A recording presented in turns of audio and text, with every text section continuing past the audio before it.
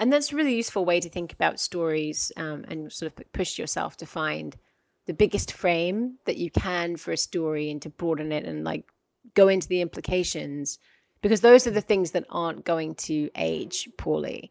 Whereas journalism that just tries to keep up with like the latest developments is going to be overtaken the next day.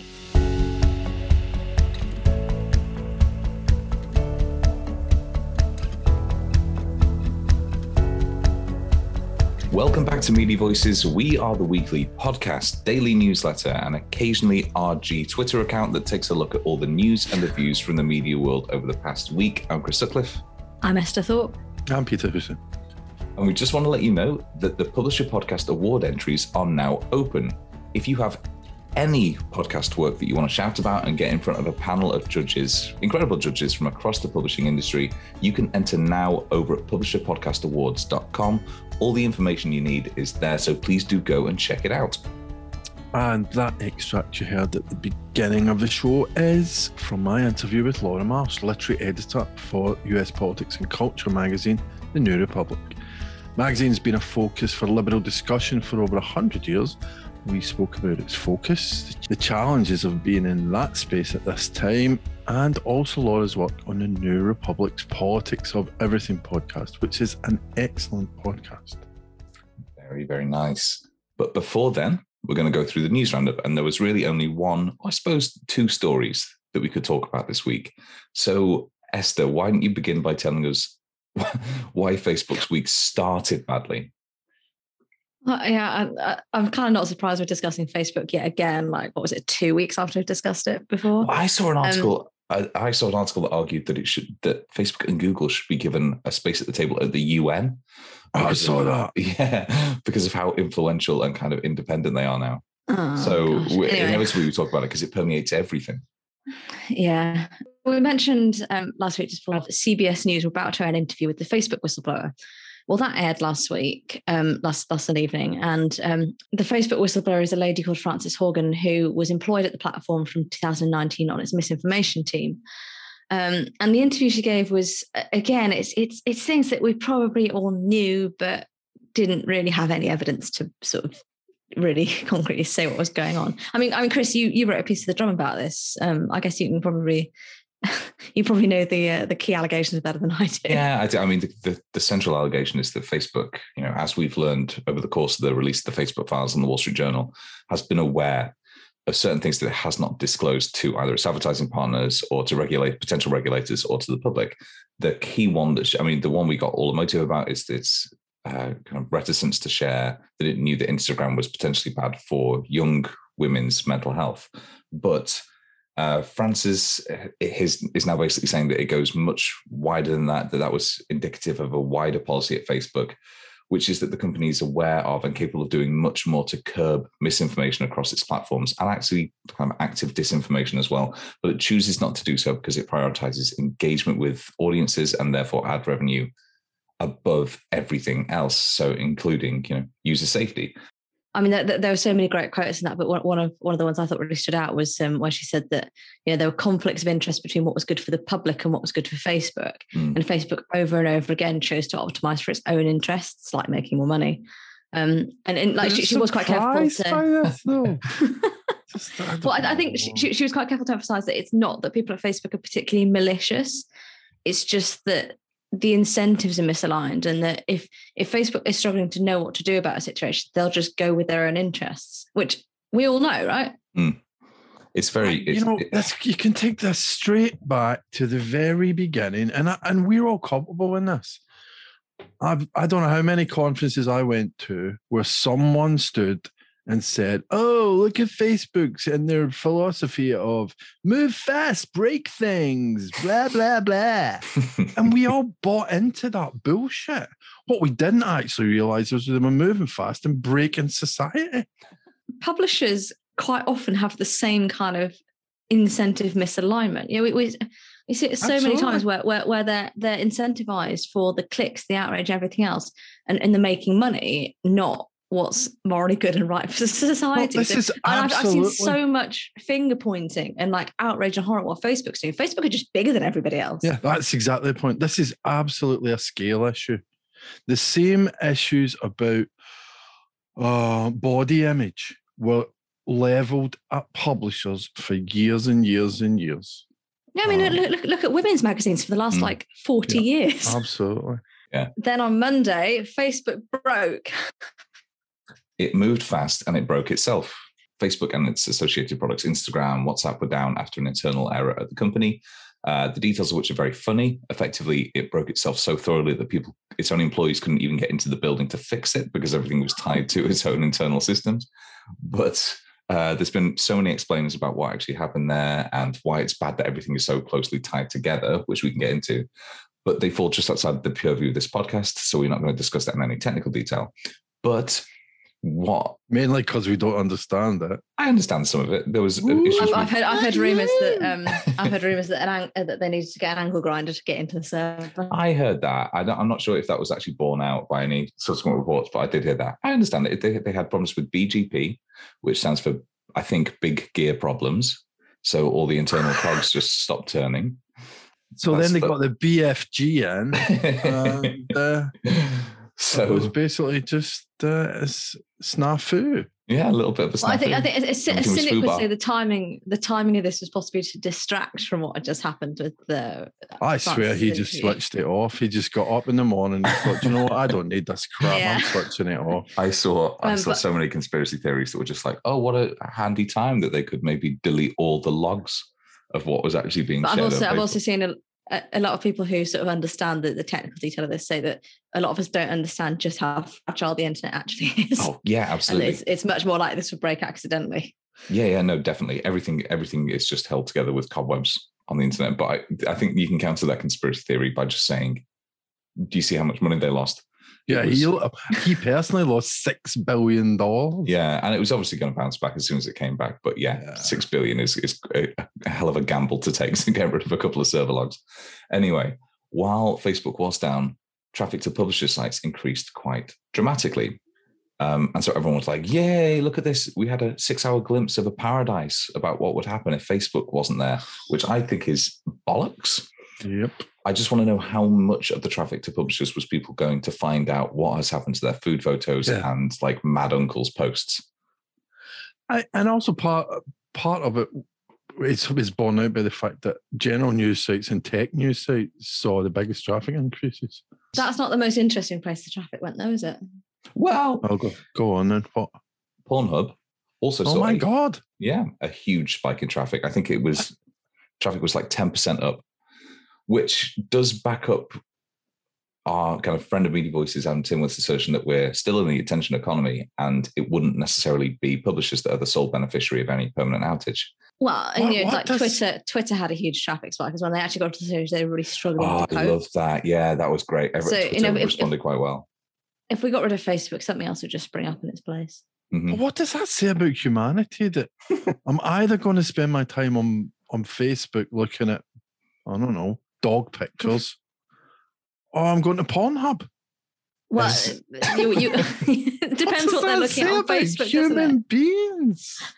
It's all just bread and circuses. You know that. I can't believe this is the episode we've got an interview with the New Republic literary editor, a magazine that published George Orwell and Virginia Woolf, and we're talking about Pornhub.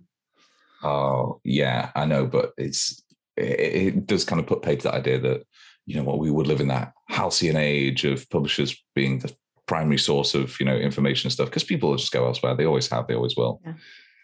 I think the other thing the outage brought up though that was quite interesting is that, like, as much as we sit here and joke about, you know, turning Facebook off and the fact that the world would be a better place without it, it did actually highlight that for a growing proportion of the world, especially non-US, Facebook's properties, especially WhatsApp, are actually now critical business infrastructure.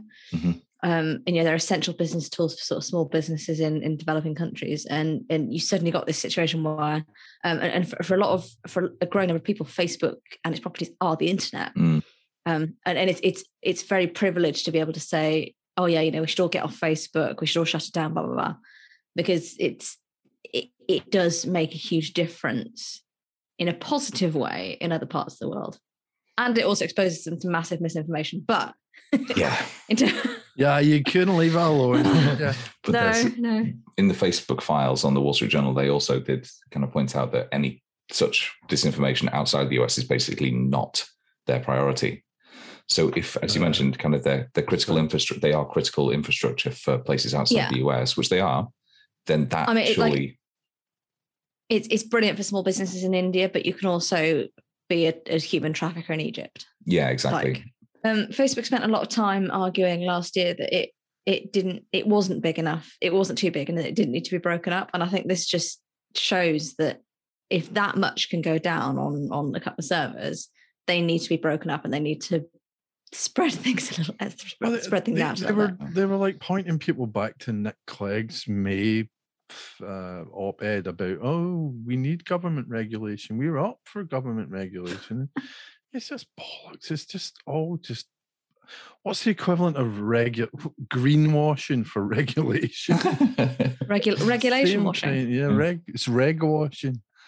Even, one of them, while Frances Haugen was giving her testimony or whatever, they were on Twitter because Facebook was broken, I think. Anyway, saying that she didn't work in the team that she was commenting on. That's not how whistleblowers work, dickhead. You take the information and you contextualize it. But they're like, see, well, she didn't even work on that team. See, told you. It was very weak source, yeah. Well, thanks, guys. Thanks for ruining my weekend talking about this. Hey, utter bullshit. Hey, it's not yet 9 o'clock on Saturday. It could yet pick up. What, Facebook could go offline again? Well, it went down on Friday. It went down Friday night. And now for the news in brief. Despite us spending quite a lot of time eulogising about Aussie media last week, it's now, founder Carlos Watson gave an interview just days later saying that the announcement the company was closing was, quote, premature. It's a miracle! And he said, at our best, this will be our Lazarus moment. He said that to CNBC. So he's not given any details during the rest of the week about just how he plans to do this, given that quite a lot of investors have pulled out and they've got a pending FBI investigation. But yeah, Aussie is apparently back. If they come back, this is like the biggest grift. And this is yeah, it is. Yeah, this is somebody looking at this is him looking at the traffic stats when people suddenly started Googling, what is Aussie? And seeing that the traffic had bounced. We've all heard of them now, haven't we? Well, that's true. I wish I hadn't. Yeah, I wish I hadn't.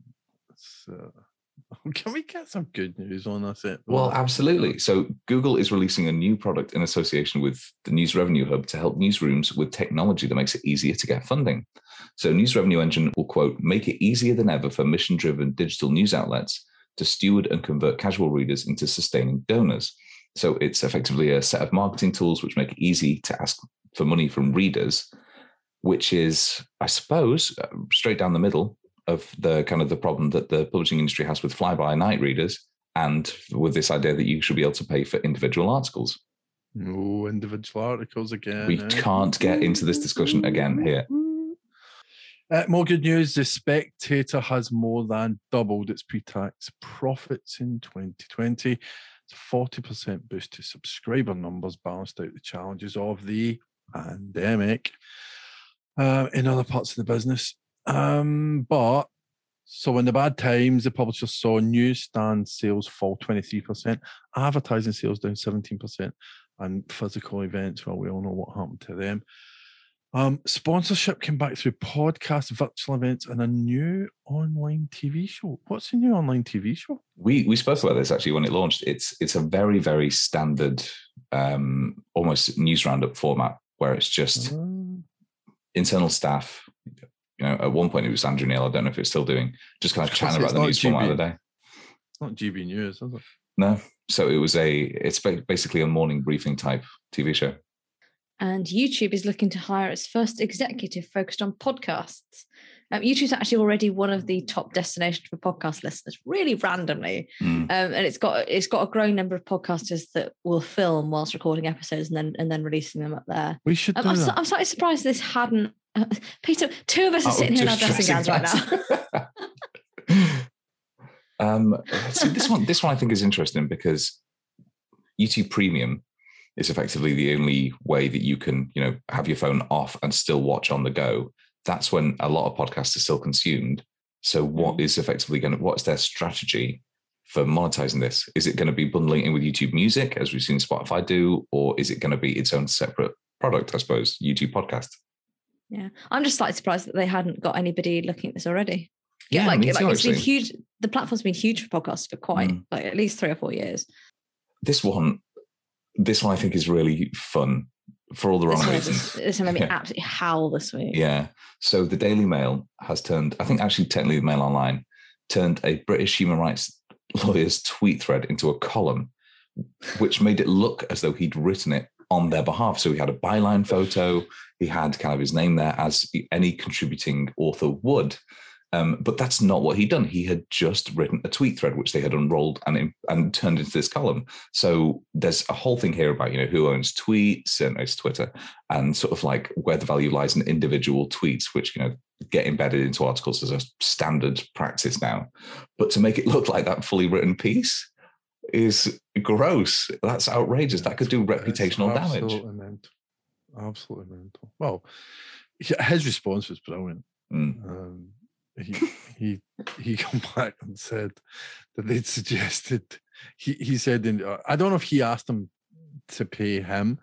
Yeah, anyway, they come back and said, okay, well, we'll pay you 100 quid. And he's like, maybe you want to reconsider that, given what you did was probably illegal. Yeah. So I mean, he got 250 quid for a I don't know, 300 word, 400 word piece. Not writing enough. It's not a bad rate. And he got the article taken down. Yeah. Well, it's actually the kind of thing that, if, we're going to use that word again, it's actually the kind of thing a bean count, I would say. Why don't we do this? Yeah. And the editors or whoever felt that they couldn't say no. Just don't do it to a lawyer. Yeah, really, that is bonkers. If we broadcast this on YouTube, when you said bean counters, I could have had a flashing icon.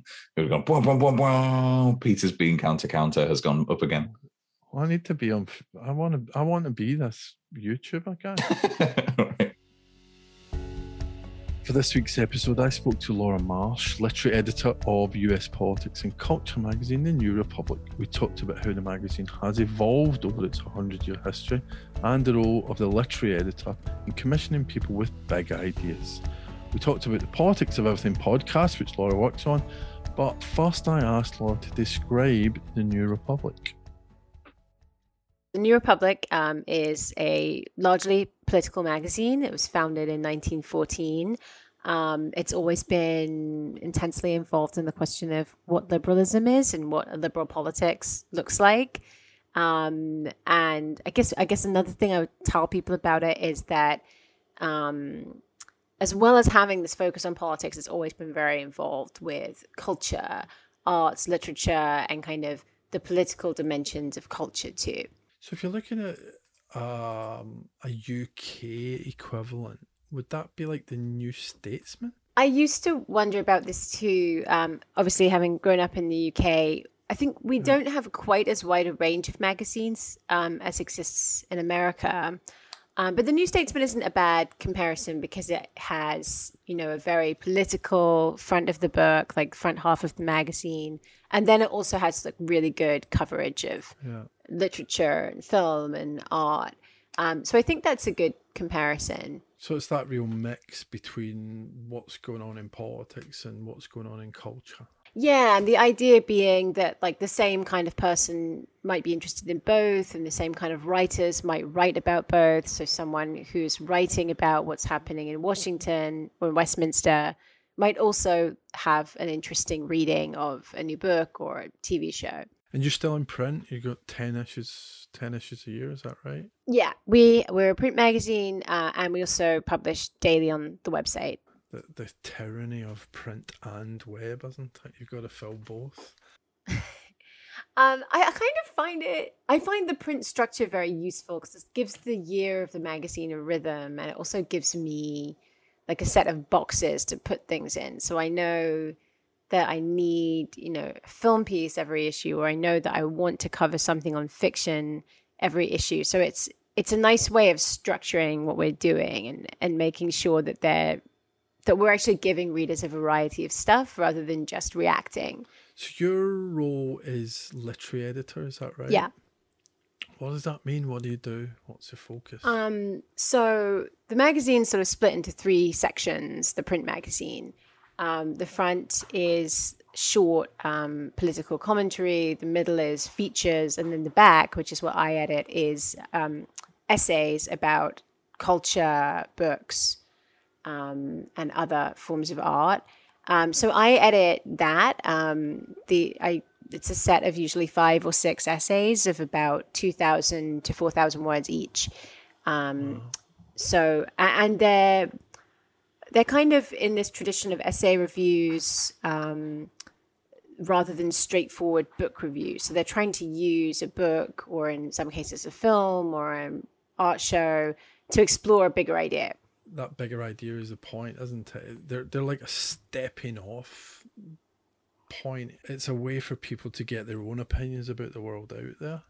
Yeah, I think so. Or I think it's an occasion to think about a subject. So if we were publishing a book about the New Deal, I wouldn't necessarily want the reviewer to go through and explain like what the author of that book does well in each chapter. I would like them to write an essay about the New Deal and why it's interesting to think about it now, and to engage with other views of that, like to kind of give the reader a sense of what is the debate about this subject and how can I navigate through it. And the book is going to be part of that. Like you're not going to ignore the thing that you're reviewing, but at the same time, I think the way I see magazines at their most exciting is that you can kind of give a reader a window onto a whole world of debate and discussion that they might not otherwise have access to, because not everyone is spending all day reading like every single opinion about what's happening in politics or every single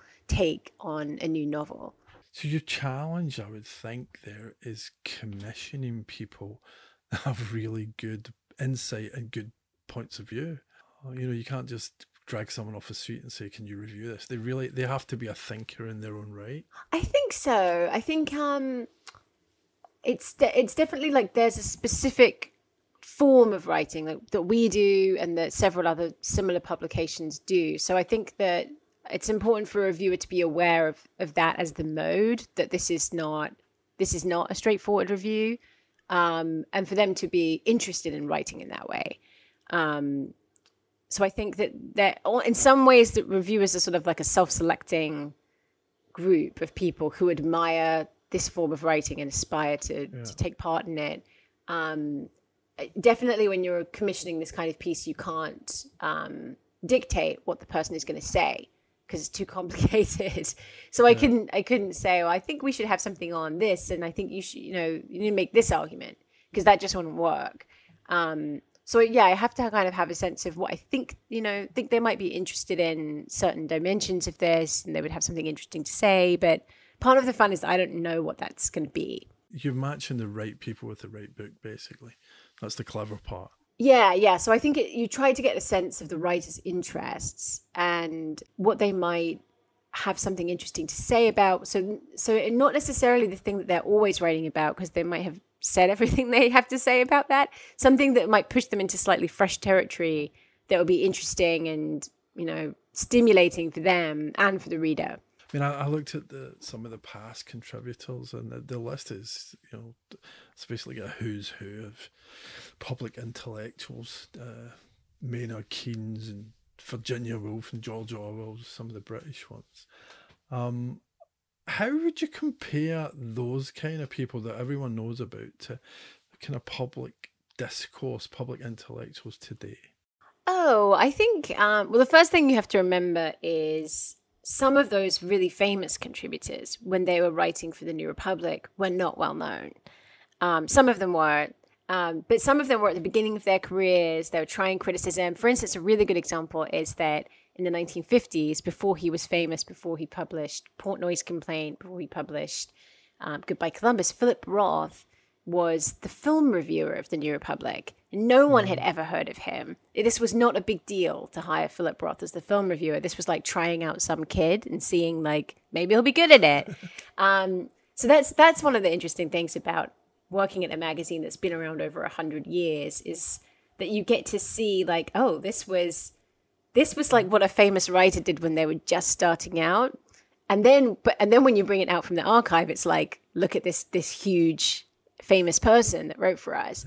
Of course, there were also people who were already famous or Nobel Prize winners, best-selling authors who wrote at the height of their fame for the New Republic too. And that's still true. I mean, among the people that have written for us recently, Marilynne Robinson wrote an essay about the anniversary of the Reformation. John Banville frequently contributes. Vivian Gornick, who is one of the great feminist writers, writes frequently for us. So I think there is some, like, there will always be that kind of writing in the magazine. And then the other thing, the other part of your question is sort of, is it hard to get people that you know will write a really solid essay? I think actually it's probably, that's never been a problem. I think the quality of writing across the board is improving. I definitely see no shortage of really brilliant youngish essayists, because they're reading so much and they're reading so many of these essays, and they're so steeped in all the discourse that they really know their way around the form, and they know all the moves, and like they kind of know how to make their arguments to maximum effect. So I feel like pretty lucky that there's such a wide range of talented reviewers to choose from. That's so interesting in a world where, I don't know, we naturally think that public discourse has just gone to crap, mainly because of social media. It's so interesting to hear you saying that you actually think it's, on one level, is better than it's ever been. Oh, well, I agree with you that the discourse in general is worse. And I think that is largely because of social media. But I think in this corner of it, which is kind of the opposite of social media, right? It's long. It takes a long time to write. I mean, to publish a 4,000-word book review in the print edition of the New Republic takes many months. Like, it's not something that you just think, oh, this is my take, and you publish it, because you're probably going to have to read a load of books and then make notes on them, draft a piece. Then I have to edit it. And that might take a while, going back and forth. And then it's going to go into a layout, and it's going to be read by a copy editor. It's going to be read by a fact checker. Then it has to be printed. So all these things take time. So I think all of that stuff sort of like slows down, but also deepens the process of thinking.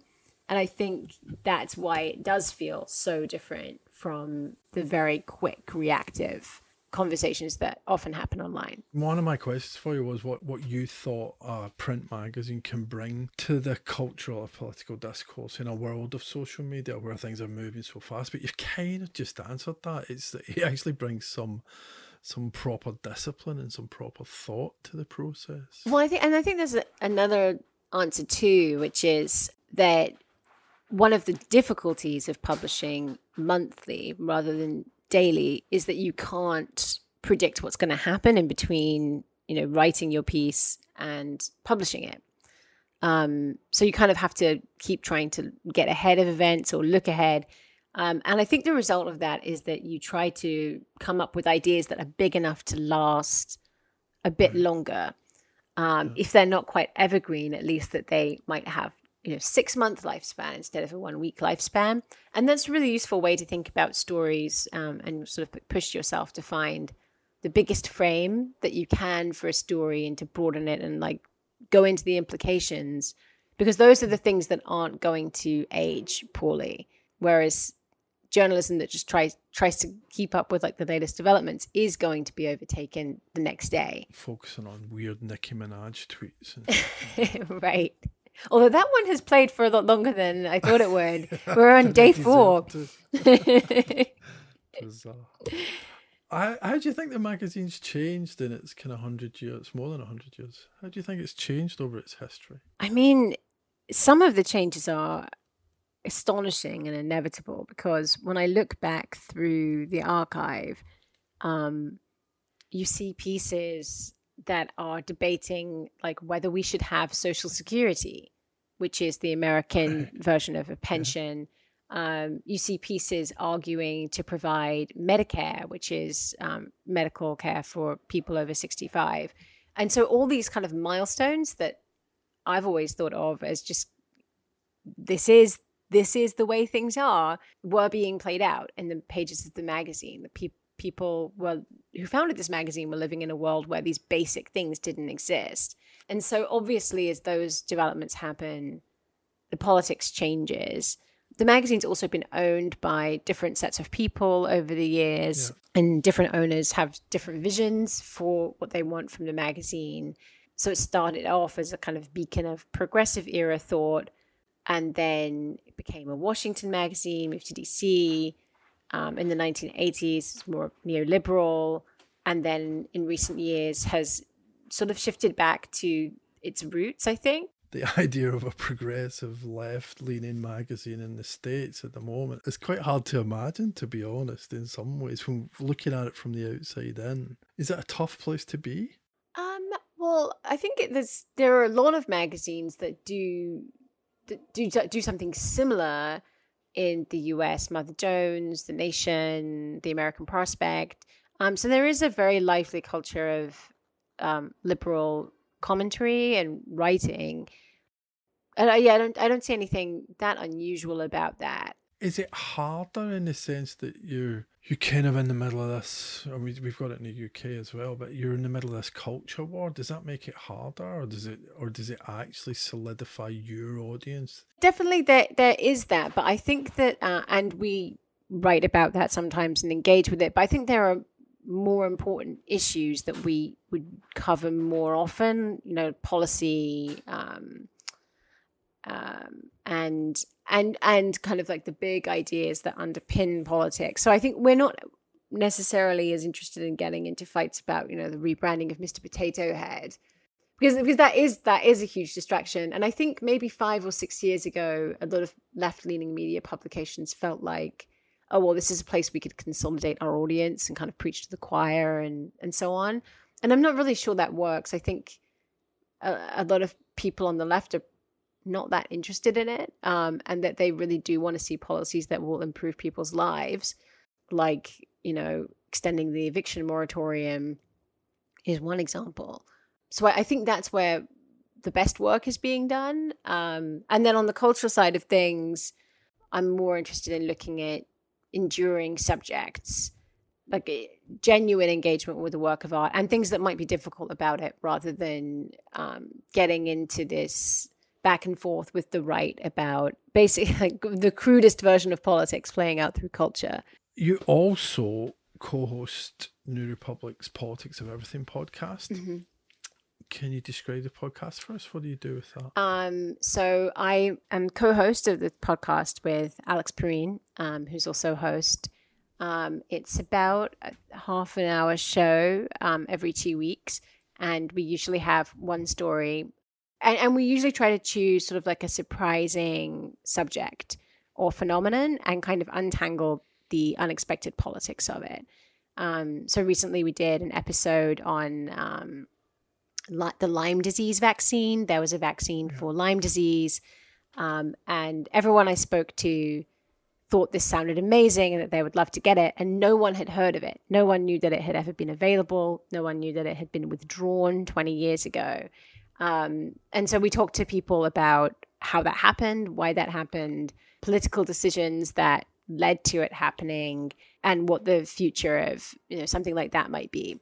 I've got to ask you, why was it withdrawn? Basically, well, it's really complicated. Basically, people were very hesitant to get the vaccine. So it feels kind of like an analog to our moment with the coronavirus vaccine. And also the manufacturer didn't have indemnity from lawsuits. So it was being sued and basically couldn't afford to keep offering the vaccine in the face of all this exposure to liability. And also people didn't take Lyme disease that seriously 20 years ago. So it wasn't seen as a vaccine that everyone really needed. So is it a single issue in the podcast? You talk about one topic in the episode? We've done episodes that do a couple different things, but usually, we usually do one subject, and we try to go a little bit deeper into it and talk to a few people who have different perspectives, and who can unfold different aspects of the subject. So what do you think the podcast adds to the kind of magazine mix that you've already got between the print and online? I think there are stories that we can do on the podcast that don't necessarily make sense in the magazine, and partly it's because the frame of the podcast is this politics of everything frame. So recently we did this episode about how American dentists were horrifically over-treating their patients, giving people like 20 root canals. If you can imagine that. And I'm not sure that's something that we would actually cover in the print magazine, because, it's a little more focused on Washington and hard politics. And I think our readers might be like, why are you talking about dentists? But the politics of everything, like, that is kind of what we do. Like, we try and take something that doesn't seem like it's political, and show the political factors that shaped it, and also just try to unfold that story more. So do you think there's a different audience coming to the podcast than would come to the magazine? I hope that there's some overlap. I think that the people who read the magazine are looking for a range of different stories, particularly because the magazine is this mix of politics and culture. Personally, I also just feel like I listen to a lot of podcasts, and I read a lot of magazines, but I feel like I go to them for slightly different things and different experiences, especially as podcasts are something I can engage with when I'm doing dishes or going on a walk, like it's a slightly different mode. And I think definitely as I've been doing more of them, the thing I've realized is like the way you tell a story in a podcast is a bit different than in a print magazine. Like, when I'm editing for the print magazine or writing, I'm trying to like make these dense sentences that have like, real economy with the wording, so that there's no repetition and everything is so tight. And definitely on the podcast, you kind of want to make sure that people actually hear what you're saying. And as I'm sure you know, but saying things in the simplest way and trying to keep repeating them so that the point gets across. Definitely is a slightly different mode of telling the story. I think the thing that's really cool about it is that you can actually hear voices. When we did an episode about the Tories, we did this episode about how the Conservative Party had, why it had dominated English politics for so long. We got to use a clip of Boris Johnson's voice in which he sounded really ridiculous. And I don't think that would have come across in a quote, like in a written quote, because the bumbling nature of it was just, as you're probably aware, really hard to capture. Yes. And I think that you can execute a really satisfying twist in a story in a podcast too, with a really great piece of audio that, where someone is basically telling you like everything you've heard up to this moment isn't actually right because of this fact. And that can be really, exciting to hear that, just to hear suddenly that twist in the story. It just lands differently, I think, than when you're doing a piece that's written. We ask all our guests for a media recommendation. It can be anything. It could be a book, it could be a podcast, it could be anything you want. What would you recommend to our listeners? Well, this is more of a US specific recommendation, but in the last year, I discovered a site called Kaiser Health News, which I had never heard of before, but is definitely like the best website and news source for news about American healthcare, which is a complete nightmare, like bureaucratic mess, and designed to be completely incomprehensible to the people who actually depend on it for treatment. So I feel like they are doing God's work. They break down people's medical bills. They challenge them for them. They report on healthcare policy. And I think that they are amazing. They should be given some kind of medal. So all the stories we've talked about this week actually also appear in our daily newsletter. That brings you the 4 most important stories in publishing and media each day. You can sign up for that on our website, voices.media, or you can also sign up from our Twitter profile thanks to a very snazzy review integration, which is @MediaVoicesPod. And if you want to keep us getting up early on the weekend to do this nonsense, give us some cash. You can go to our Ko-fi page, which allows you actually to now sign up for a monthly subscription, which, means we'll keep doing it for longer. So if you want to support us, go to voices.media/funnily enough support. I laugh if anybody types in voices.media. Funnily enough support. And don't forget, as we mentioned at the top of the episode, the Publisher Podcast Award entries are now open until December the 10th. You can find out everything you need to know about getting your podcast in front of a panel of the most amazing judges from across the publishing world by going to publisherpodcastawards.com.